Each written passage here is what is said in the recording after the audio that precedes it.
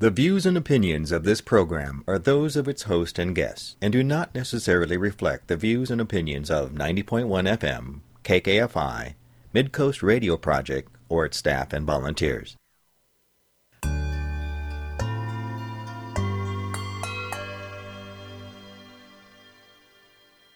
Welcome to Jaws of Justice Radio on 90.1 FM, KKFI, Kansas City Community Radio.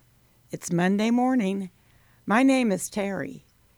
Today our show marks the 10th annual Wrongful Conviction Day, and host LaTara Smith will speak with Stephanie M. Burton, attorney and owner of Stephanie M. Burton, LLC. Listeners may be aware that LaTara is the founder of KC Freedom Project and that she works tirelessly in the best interest of wrongfully convicted persons. No innocent person should ever spend a day in prison, and yet innocent people are wrongfully convicted and incarcerated, both in the United States and in countries all around the world, every day. Stephanie Burton has a law office in Kansas City, Missouri, and she specializes in criminal justice. LaTara and Stephanie will speak on wrongful convictions, conviction integrity unit in the courts, and Stephanie's plans to address those issues. Let's come together to honor the resilience of those who have endured wrongful convictions and to inspire action toward preventing such injustices in the future. There's a need to raise awareness and foster a fair legal system.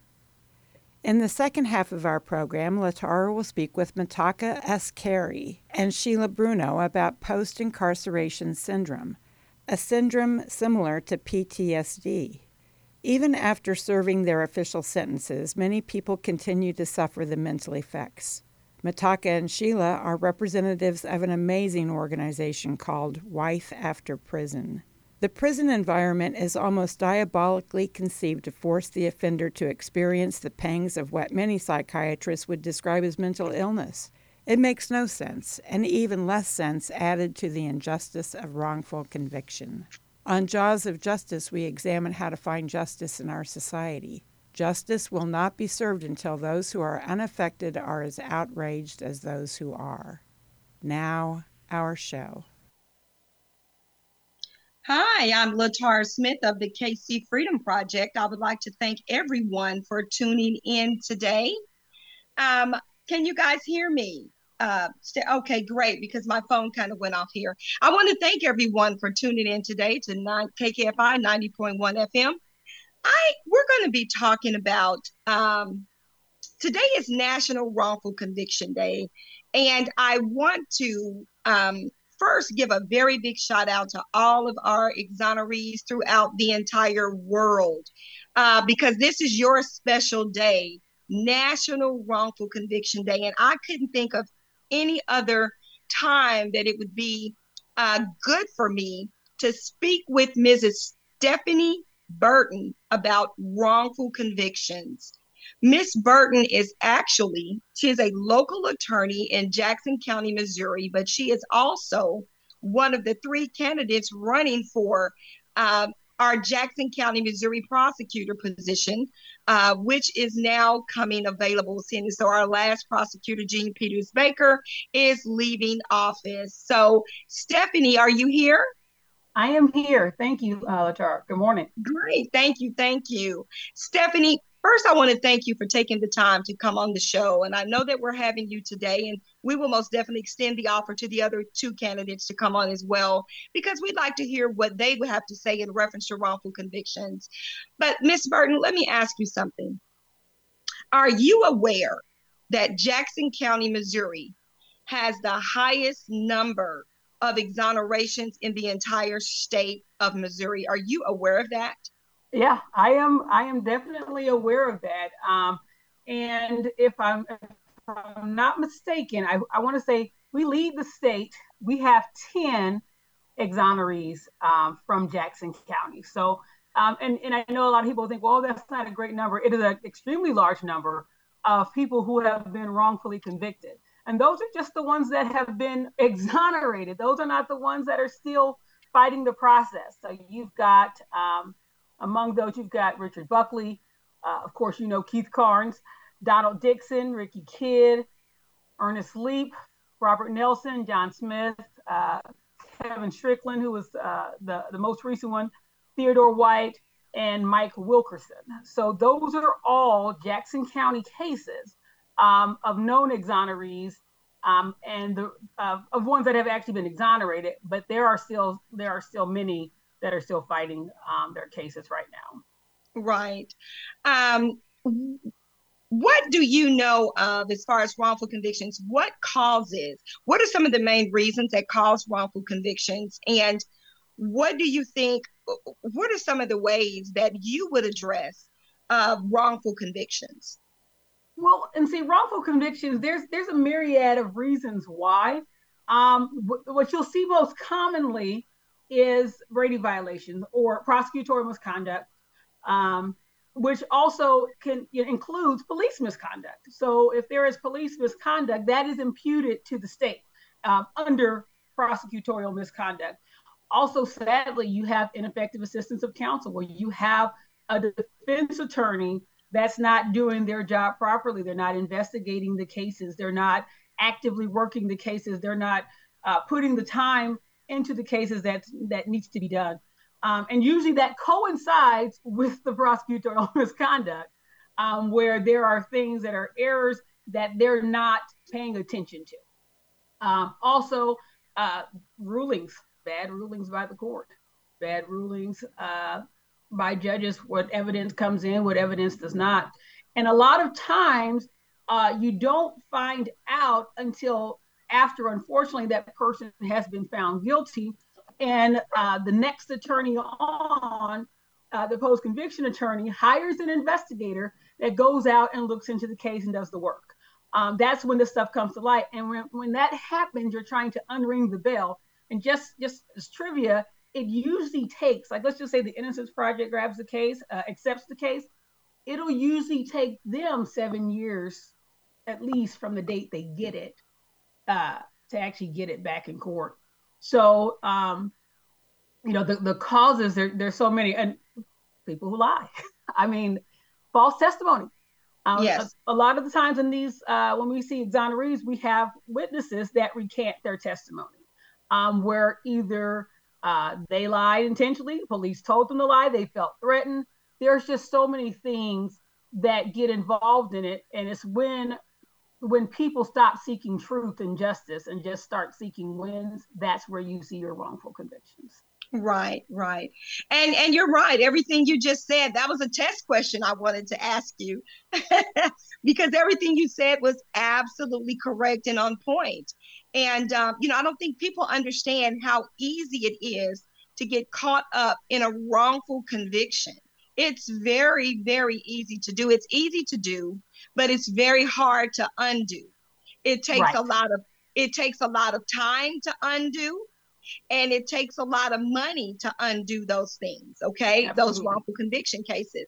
And unfortunately, that leaves the exonerees to sit in prison for long amounts of time, totally an injustice, totally a miscarriage of justice, incarcerated, sometimes for decades. Right. We saw with Kevin Strickland, he had been in there 40 plus years. And it's really sad because, once you've already lost at the trial level, for one, you spent a lot of money at the trial level, and then you've got to go through the appellate process. And if you don't get the relief there, you've got to go through the post-conviction process. And it is so painstaking because by the time you can get somebody to take a look, that's, you've exhausted all your finances, you've exhausted all your financial resources, you've lost some contact with your friends and family, and you're still pushing. And just imagine, like, it's already emotionally and mentally damaging being incarcerated, just off the top. But being incarcerated for something you did not do, that is a whole different level of trauma. And I'm sure you're going to hit that later on. I don't want to go into your second segment, but it is a completely different level of trauma. And then even after you're exonerated and you're let go, people doubt that you just slipped through the cracks and you found some loophole and you've gotten off on some technicality. Right. They don't even acknowledge the fact that you were actually innocent. And that's, don't get me on that soapbox. That's a whole different set of struggles that come with that. Well, you said two things I want to go back to. We talked about the financial part. I'm going to come back to that in a second. But you said something about trial, okay? Now, and you said something about investigations. And with me being an investigator, I know firsthand because these are really the only type of cases that I look into. Individuals saying, hey, I didn't do this. I've seen a lot of cases where attorneys did not do the investigative work. They didn't hire an investigator to do the work. And that unfortunately led to the individuals being innocent and wrongly convicted. So that goes back to, and like you said, trial. A lot of things could have been done different in trial. And so with you saying that, let me just ask you this really, really quick, because this is an important question for me, especially knowing that you're running as one of the three candidates for our current it's actually four opening. candidates in the race. Oh, it's four candidates. Well, see, Four. I'm a little bit behind. I'm a little bit out of the loop now. Four candidates. Well, still, my concern would be this, because you mentioned trial. Okay. I've seen so many trials go bad, which led to someone being wrongly convicted. And I would think as a prosecutor, you would be able to look at those cases and say, hey, this didn't happen in this trial. That didn't happen in this trial. Things that I saw as an investigator, I'm like, why they didn't bring this out or why they didn't bring that out? And I'm not an attorney, I'm an investigator. But with you being an attorney, let me ask you something, because I've seen that a lot. Let me ask you, how much trial experience do you have? Well, me, I have done, I would say roughly about 38 jury trials. I know I'm close to 40 jury trials. I don't know if it's between 36 and 38 that I've done. And not to mention, gosh, over 100 bench trials. But um, uh, I most of my trial experience is in violent crimes. So Okay. I don't do very much low-level criminal defense anymore, because those cases usually are going to get resolved. Um, but mainly my practice focuses on your violent crimes, your murders, sex crimes, your robberies, and things of that nature. Well, that's really important to know, because most wrongful convictions, all the ones I know, they're really violent crimes. Right. And so with you having that experience, that's a good thing to have, because uh, going to the second part of what you said about finances, that makes me bring up the issue of conviction integrity units. Okay. Right. So that goes back to me saying, having a prosecutor with an experienced eye and with the trial, having the trial experience, that experienced eye, because as you know, we do have a conviction integrity unit in Jackson County. Okay, we have one. That was the purpose and the mission of the Casey Freedom Project when we came on board back in 2014. We were advocating for a conviction integrity unit. With me coming out of Dallas County, Texas, being familiar with and kind of hands-on with the implementation, that was of that conviction integrity unit. That was the first one in the United States. Which was established under the direction of Craig Watkins, who was the DA at that time. Well, when I came to Kansas City and I started hearing about these wrongful conviction cases, especially Keith Carnes, that is when I said, hey, we need to push for a conviction integrity unit. We need to find a module case that I can go to the prosecutor with and say, here's the case. It's clear this person's wrongly convicted. Here's your module case to show this is why we need a conviction integrity unit in Jackson County. Now, the only person Jackson County has released from their conviction integrity unit is Kevin Strickland. Okay. I get complaints from inmates who are saying, hey, I'm innocent. They've submitted their paperwork to the conviction integrity unit as it stands now, and every single person has been turned down. No one has met the criteria to have their cases reviewed. Now, that's very alarming and that's very concerning, because with the conviction integrity unit, it should be a unit that is in the prosecutor's office, but not part of the prosecutor's office. I hope I said that correctly. It should be a fully staffed unit with its own attorney, an investigator, someone who's doing their policies, all of these different types of things. And that is not how our current conviction integrity unit under the direction of Gene Peters Baker is operating. It's not. What what do you think about that? The conviction integrity unit, the one we have now, the way that it stands, and the fact that we've only let one person out and it's been established a few years. And it's interesting because I've actually written best practices and policy and application for conviction and integrity unit, and you have people who have conviction review units in name only, like crinos, where they have them, they're listed on the website, and it sounds good, but there's actually no process and mechanism by which they're used, and that's what I suspect we have at Jackson County. You don't know who to contact, you don't know exactly how the process is going. It needs to be within the prosecutor's unit office, but like you said, independent. So what you need for your conviction integrity unit is an attorney, and you need one that does post-conviction, someone who knows what they're doing. That's important. You can't just have a staff attorney from your office that is also actively prosecuting the cases. And here's why. Because let's just say one of the cases they prosecute, right, the person wants their review, you've got the wolf watching the hen house. That doesn't work. It's a conflict. You have to have an attorney that is not associated and with that office otherwise. Their only job has to be the investigation of the cases. And you need an investigator that's a part of that unit that investigates, and probably more than one, especially in a county like Jackson County, that's huge. You need more than one, and you need its own staff. And that it can be in the office, but it needs to be under lock and key. And those people work on their island on those cases, because you have to be able to go through and review the files.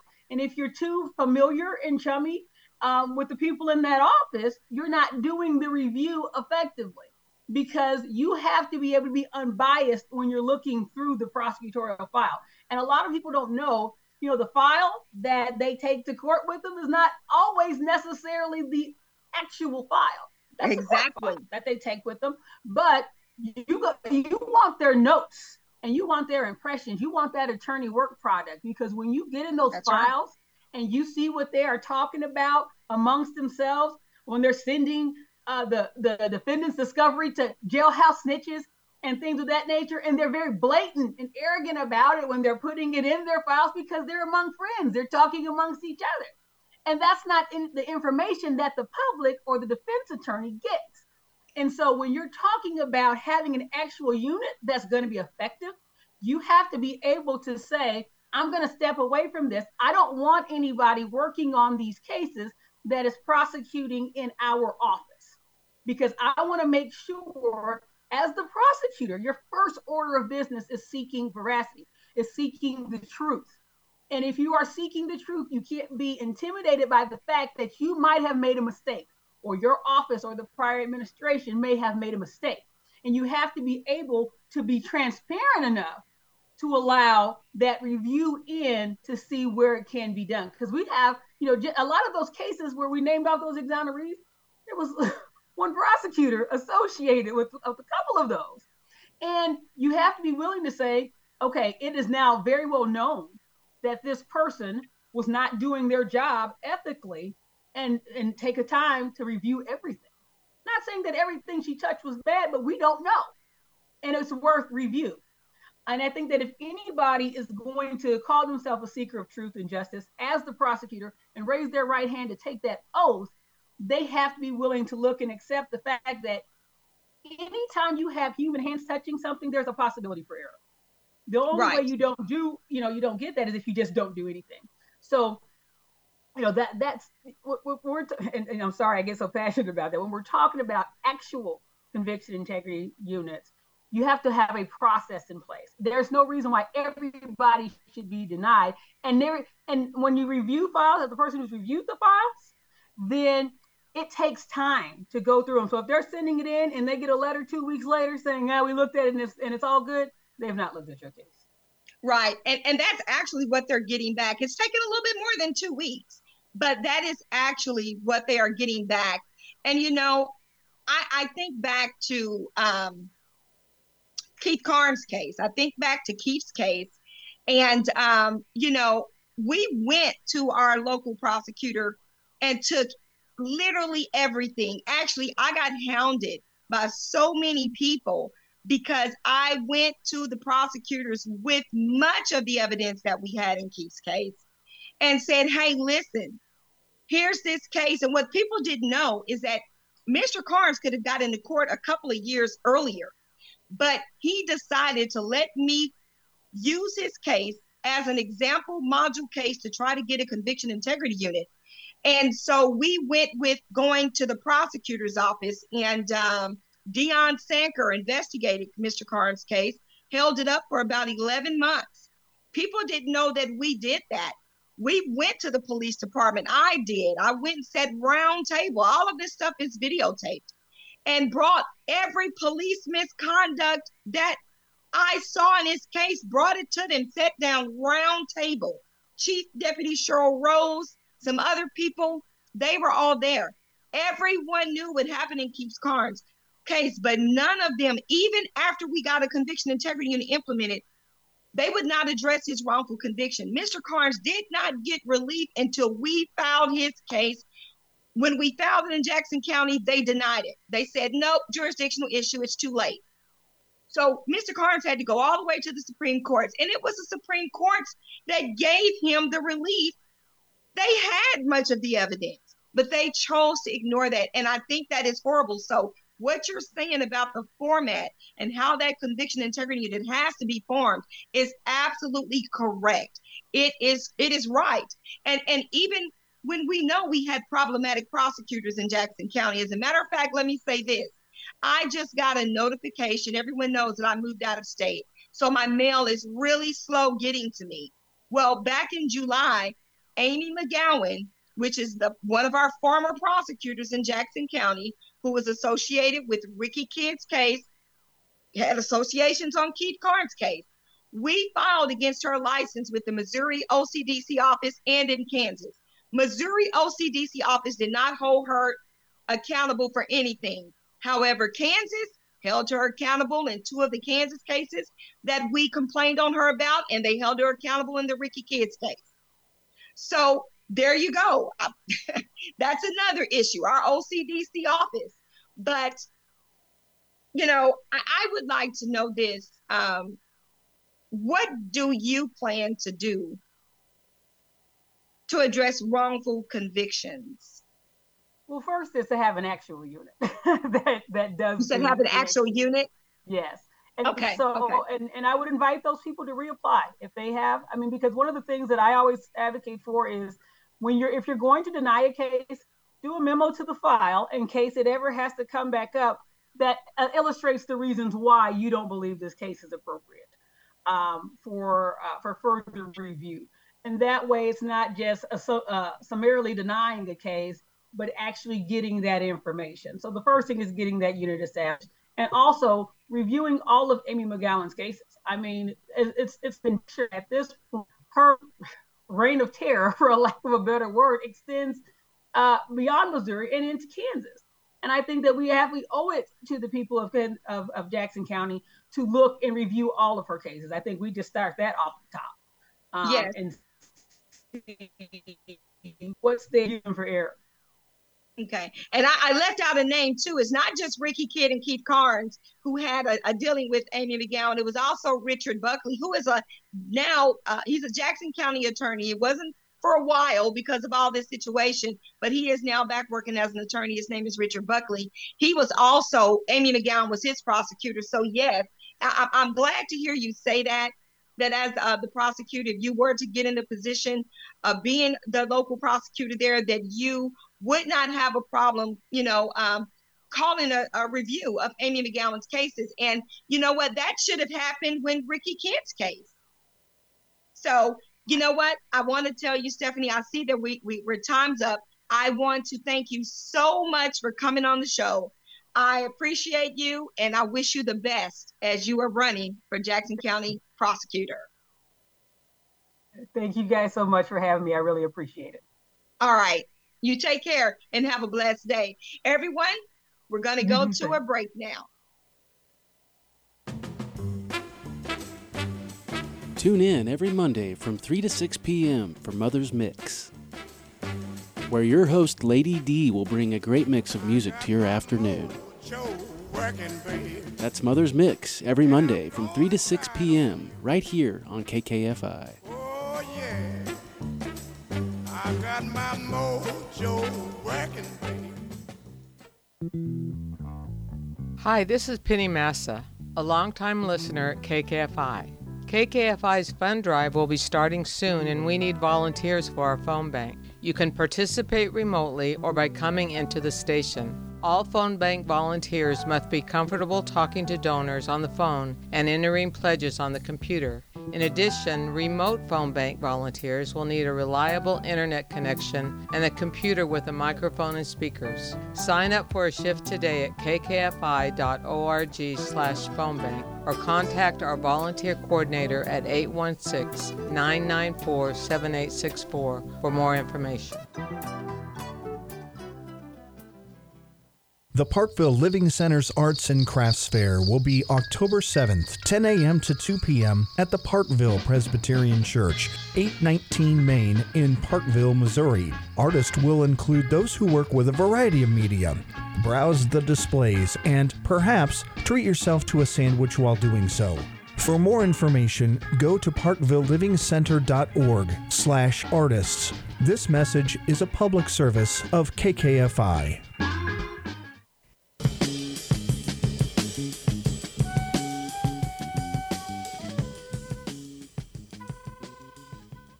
Here's the calendar for the week of October 2nd. Legal Aid of Western Missouri can provide free civil legal services to low-income and vulnerable people who live in Jackson County, Missouri. If you're interested, please call 816-474-6750 to apply. For information about Moms Demand Action for Gun Sense meetings this week, please go to momsdemandaction.org. Everyone's welcome, mothers and others. Please check the calendar at mooresquare.org for events you can attend. You can get involved. A list of services, meals, and hotlines are available at lawrenceprogressivecalendar.blogspot.com. That list is updated daily. Today, Monday, October 2nd, 6 to 9 p.m. at the Ship, 1221 Union Avenue, Kansas City, Missouri, you're invited to a thought-provoking evening dedicated to shedding light on the importance of justice and the fight against wrongful conviction to observe Wrongful Conviction Day and stand together to raise awareness about this critical issue. Ricky Kidd will share poignant poetry from his book, Vivid Expressions, accompanied by a soul-stirring musical performance by singer, harpist, and author Calvin Arsenia. Tuesday, October 3rd, 11 a.m., there's a writing group at the Dare Center for the Homeless, 944 Kentucky, Lawrence, Kansas. If you have questions about the writing group, please contact Brian at Dare. Tuesday, October 3rd, 3 to 5 p.m., Legal Aid of Western Missouri will be available to answer questions at Operation Breakthrough, 3039 Troost, Kansas City, Missouri, sponsored by the Kansas City, Missouri Public Library. Wednesday, October 4th, 5:30 to 6:30 p.m., there's an Olathe General Election Candidate meet and greet in rooms A through C at the Olathe Community Center, 1205 East Kansas City Road, Olathe, Kansas. Thursday, October 5th, 6 p.m., Corey's Network is going to start the Grief to Relief seminars, both live and virtual using Zoom, at the Maddie Road Center, 148 North Topping Avenue, Kansas City, Missouri. For more information, you can call 816-834-9161. Saturday, October 7th, 9 to 10:30 a.m., What's on Your Ballot? Vote Local. That's a general meeting at 9400 Flum Road, Lenexa, Kansas, hosted by the League of Women Voters, Johnson County. Please bring non-perishable food items to donate to the fund pantry. Items listed in this calendar can also be found on this episode's page at the KKFI website, kkfi.org, as well as on the Jaws of Justice Radio Facebook page. Please take care of yourselves and others. Stay safe, be kind to each other, and thanks for listening to Jaws of Justice. Let's return to the program. everyone. We're back here on the second half of the show. I am Latar Smith. For those of you who are just tuning in, Latar Smith Carnes of the KC Freedom Project. And I have this morning on the second half of the show, I'm blessed and honored to have a Miss Sheila Bruno. Miss Bruno, are you there? I am here. Great. Thank you. Thank you so much for coming on the show. I totally appreciate you for coming. It was kind of last minute, and I thank you so much for being so accommodating.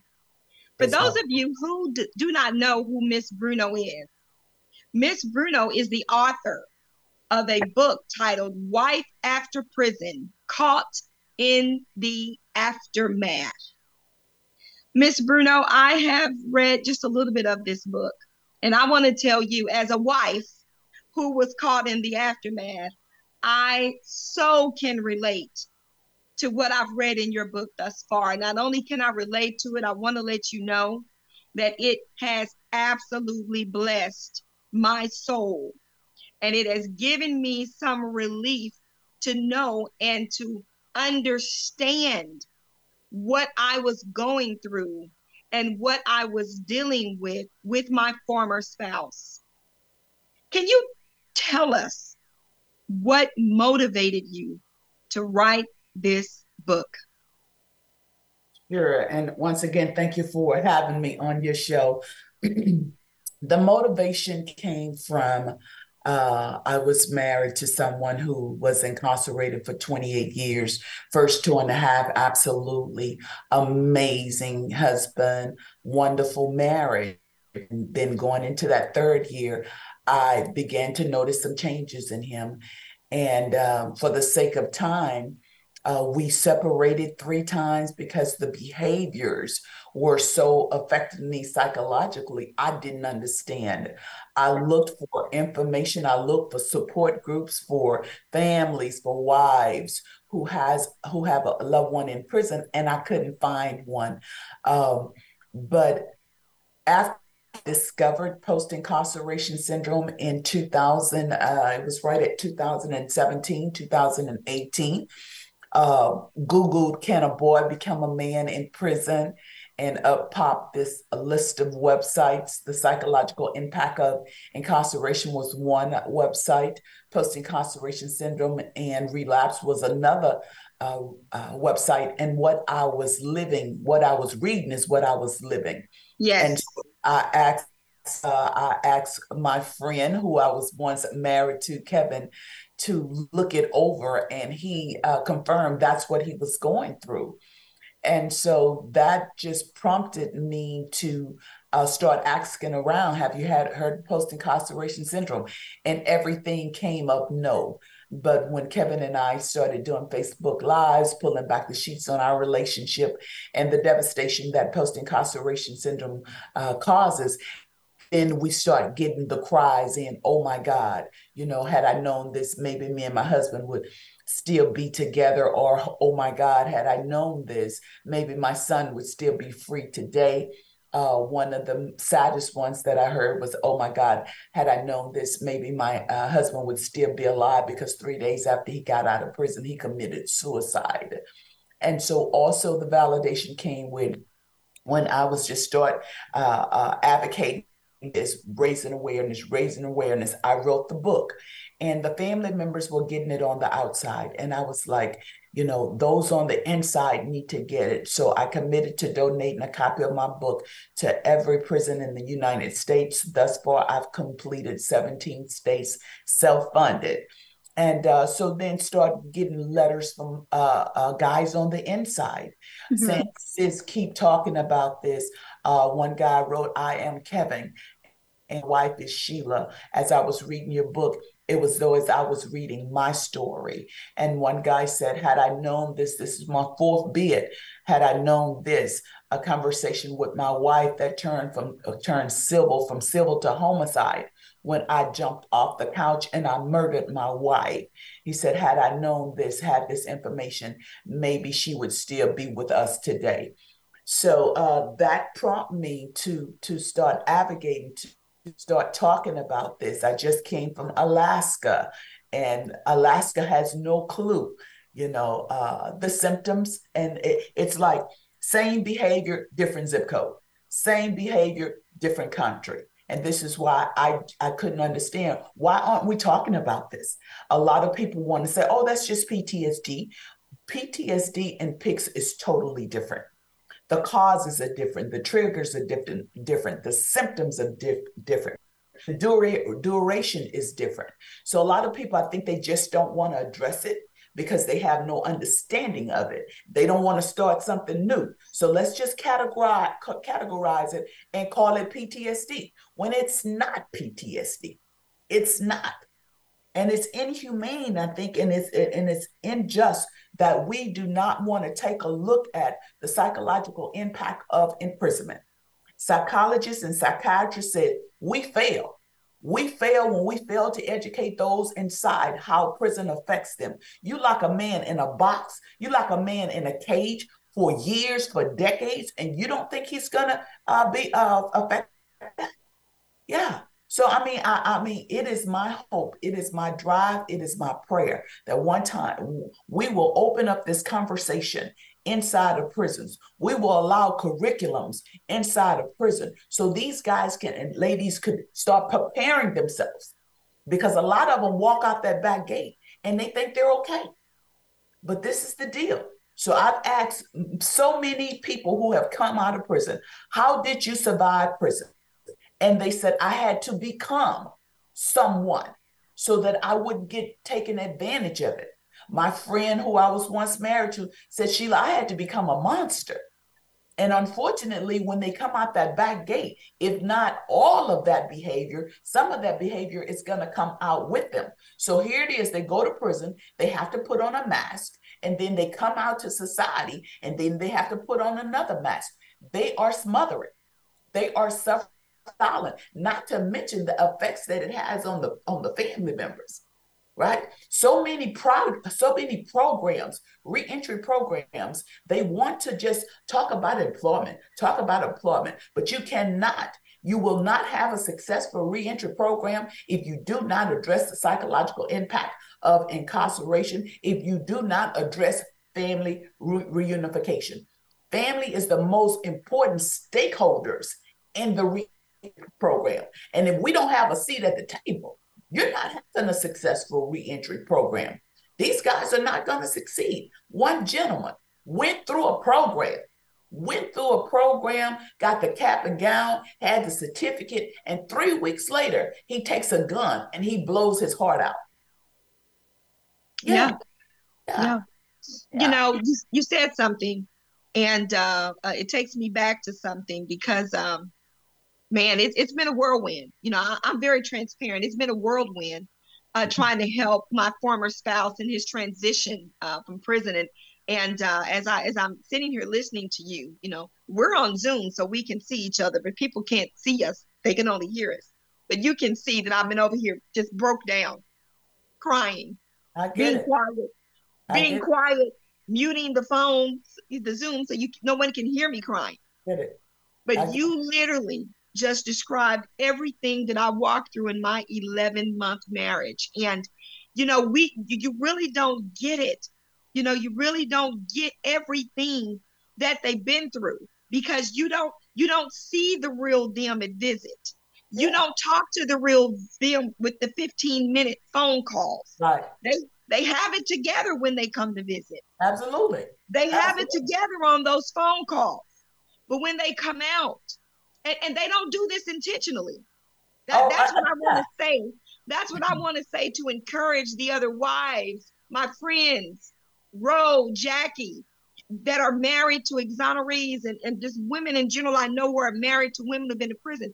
They're not doing these things intentionally. Yeah. It's a disorder.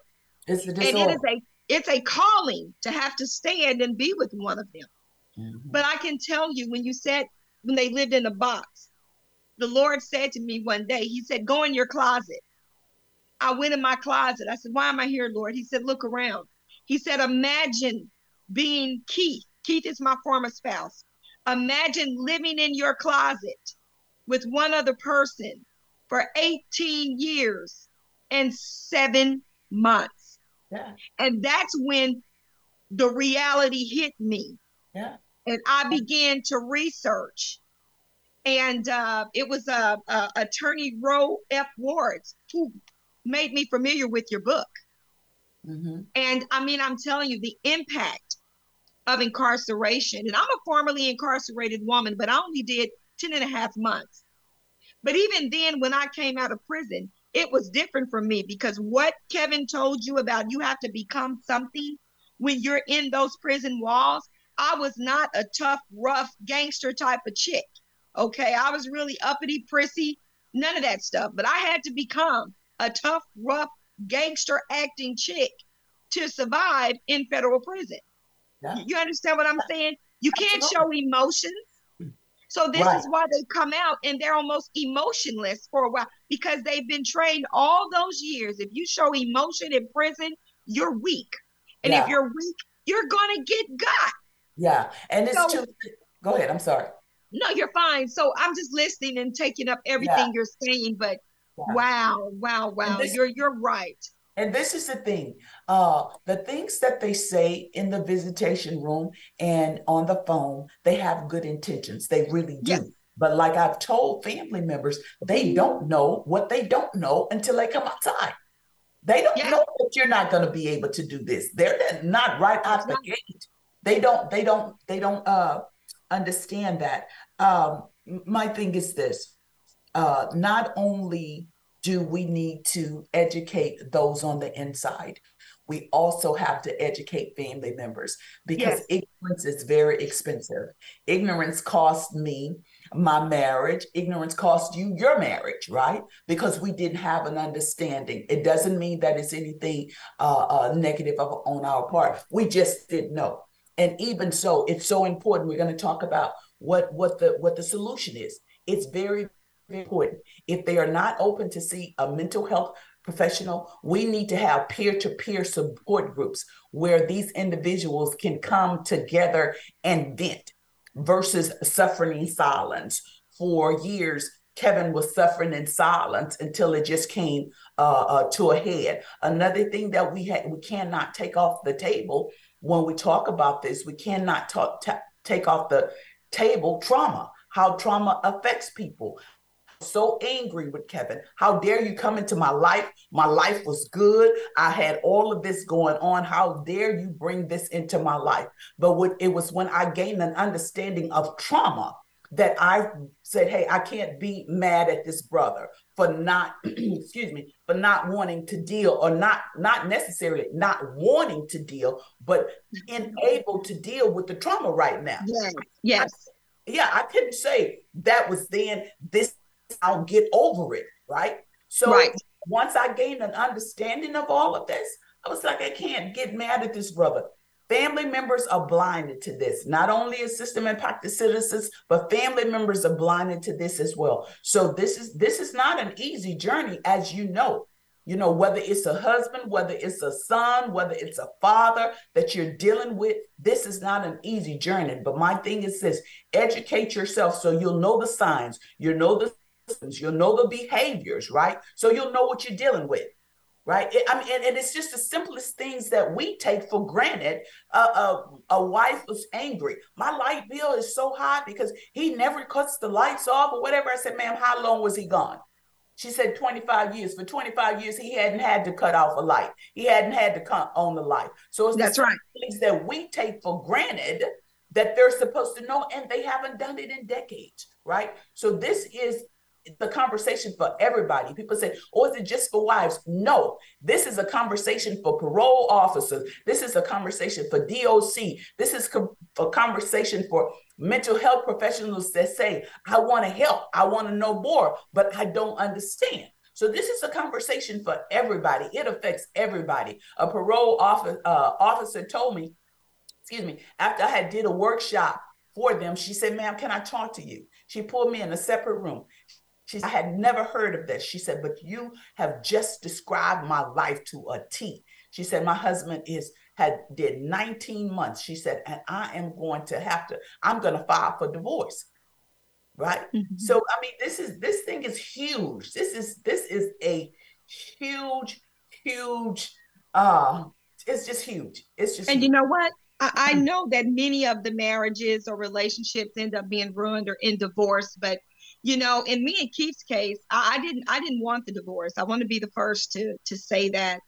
I didn't want that divorce, but Keith said something that was so profound, and this is why I agreed to the divorce.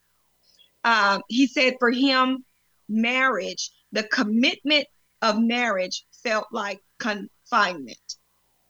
Now, I had to go to the Lord with that because that just broke me down. How can he say this? What's going on here? But the Holy Spirit helped me to understand that, you know, and I'm very boldly, I speak about my faith. I'm very bold. Yeah. And the Holy Spirit helped me to understand that, you know, but I just it's a lot. It's a Yeah. lot. And I'll tell you something that I experienced when we were looking for a therapist for Keith. We could not hardly find a therapist that specialized in trauma. And even when he did get the first trauma therapist, they didn't know anything about post incarceration syndrome. So the counseling and the therapy wasn't effective. Mm-hmm. So I got it. do you see that a lot? Do you hear the wives say, or the significant others or family members say, we can't find a therapist that specializes in this type of trauma?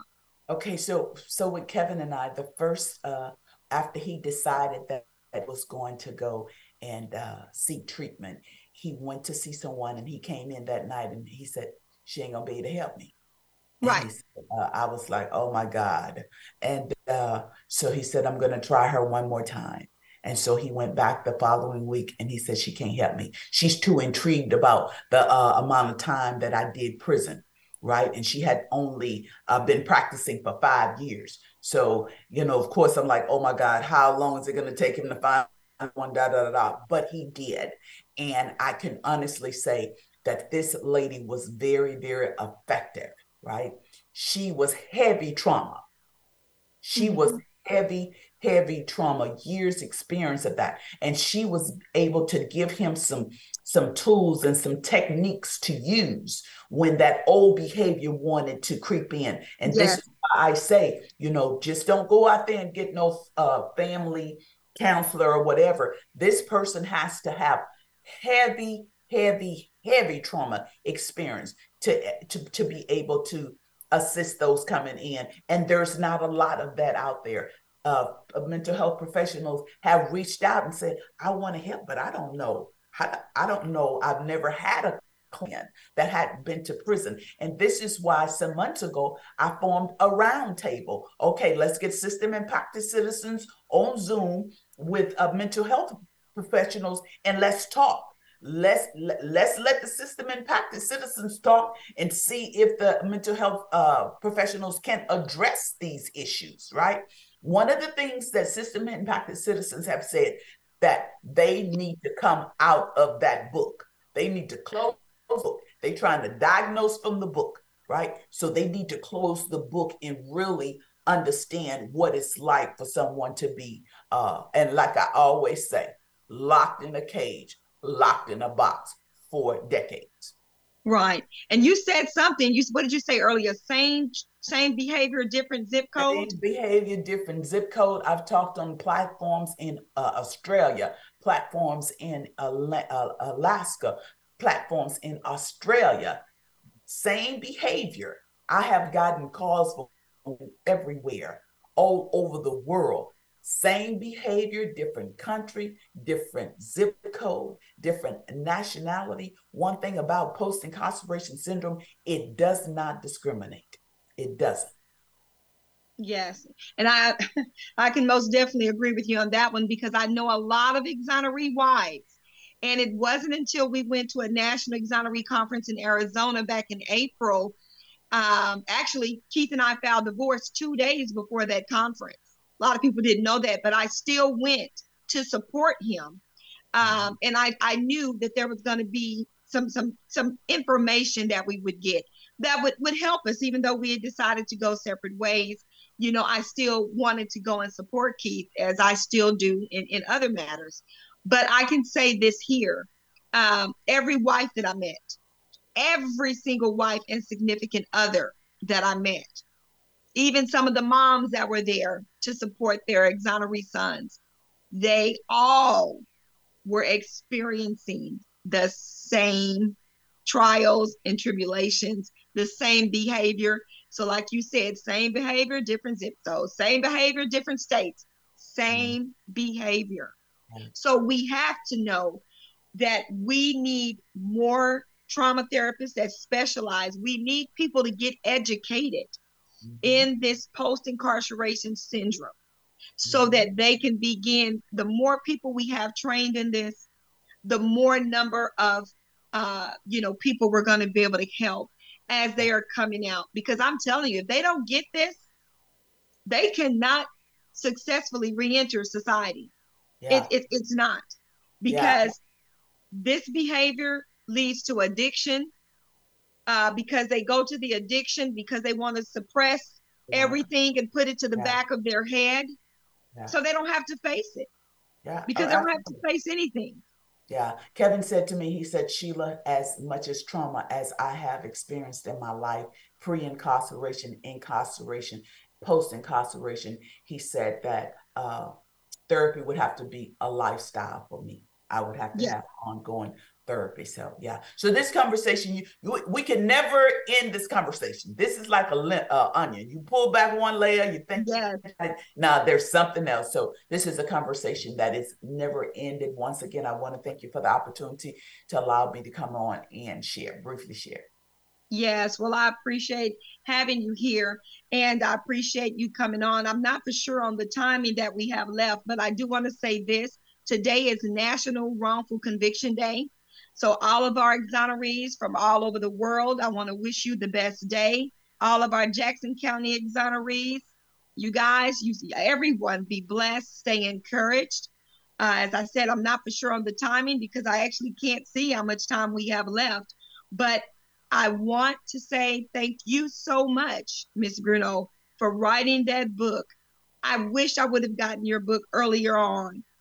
I got it after the fact, but I'm very thankful that I do have it now so that I can move forward, be a blessing, share this information, and try to help, try to help save the next marriage or the next relationship.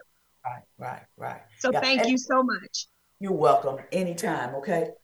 All righty. Everyone, thank you for tuning in. You have a blessed day and enjoy National Wrongful Conviction Day.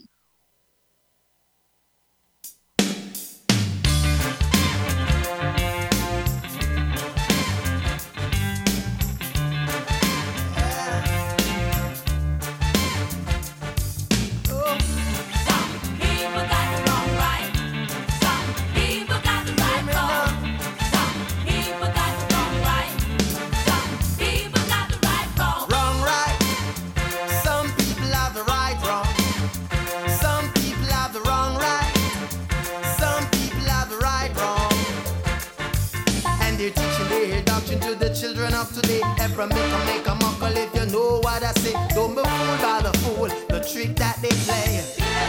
People lie, people lie. Wrong, right. Some people have the right, wrong. Some people have the wrong, right. Some people have the right, wrong.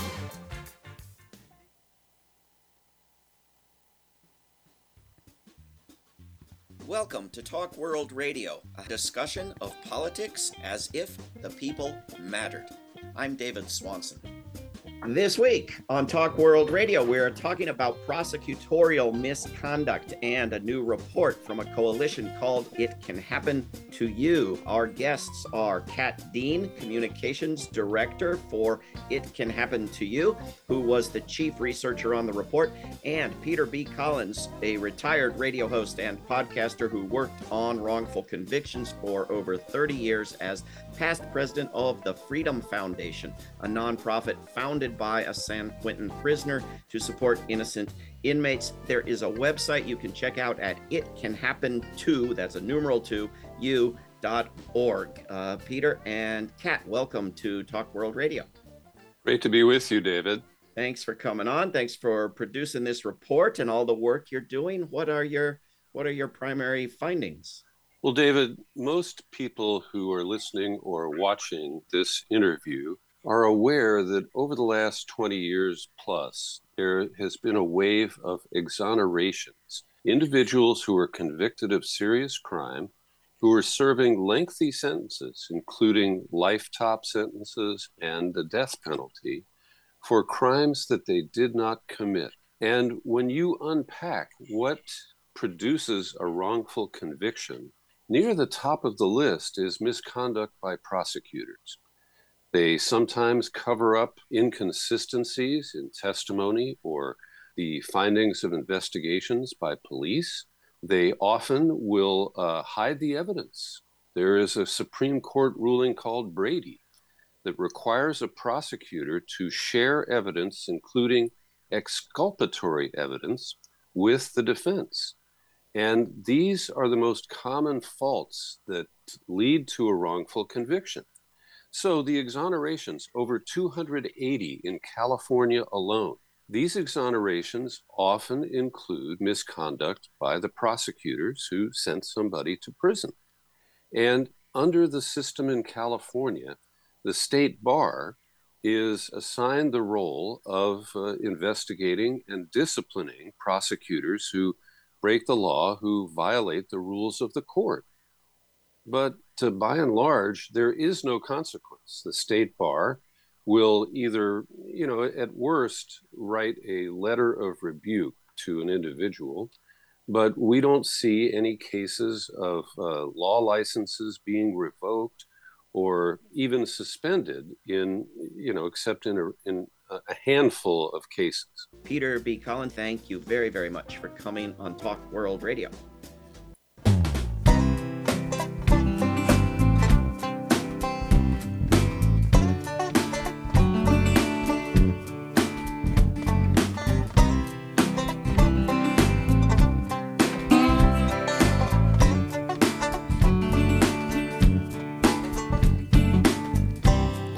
Sitting here in my problem. What am I gonna do now? Am I gonna make it? Some way, somehow. Well, maybe I'm not supposed to know. We hope you enjoyed today's show and that we leave you with something to think about, something to talk to your neighbors about, and a reason to get involved. As always, the opinions expressed are those of the host and the guests of Jaws of Justice Radio, not of KKFI, the Mid-Coast Radio Project Incorporated, its staff, or volunteers. You can find our calendar of events and a link to our show episodes on the Jaws of Justice Radio Facebook page. You can always listen to us live and find our podcasts on the KKFI website, kkfi.org. If you have a show idea or want to help produce the show, you can send an email inquiry or comment to kkfi.org/contact.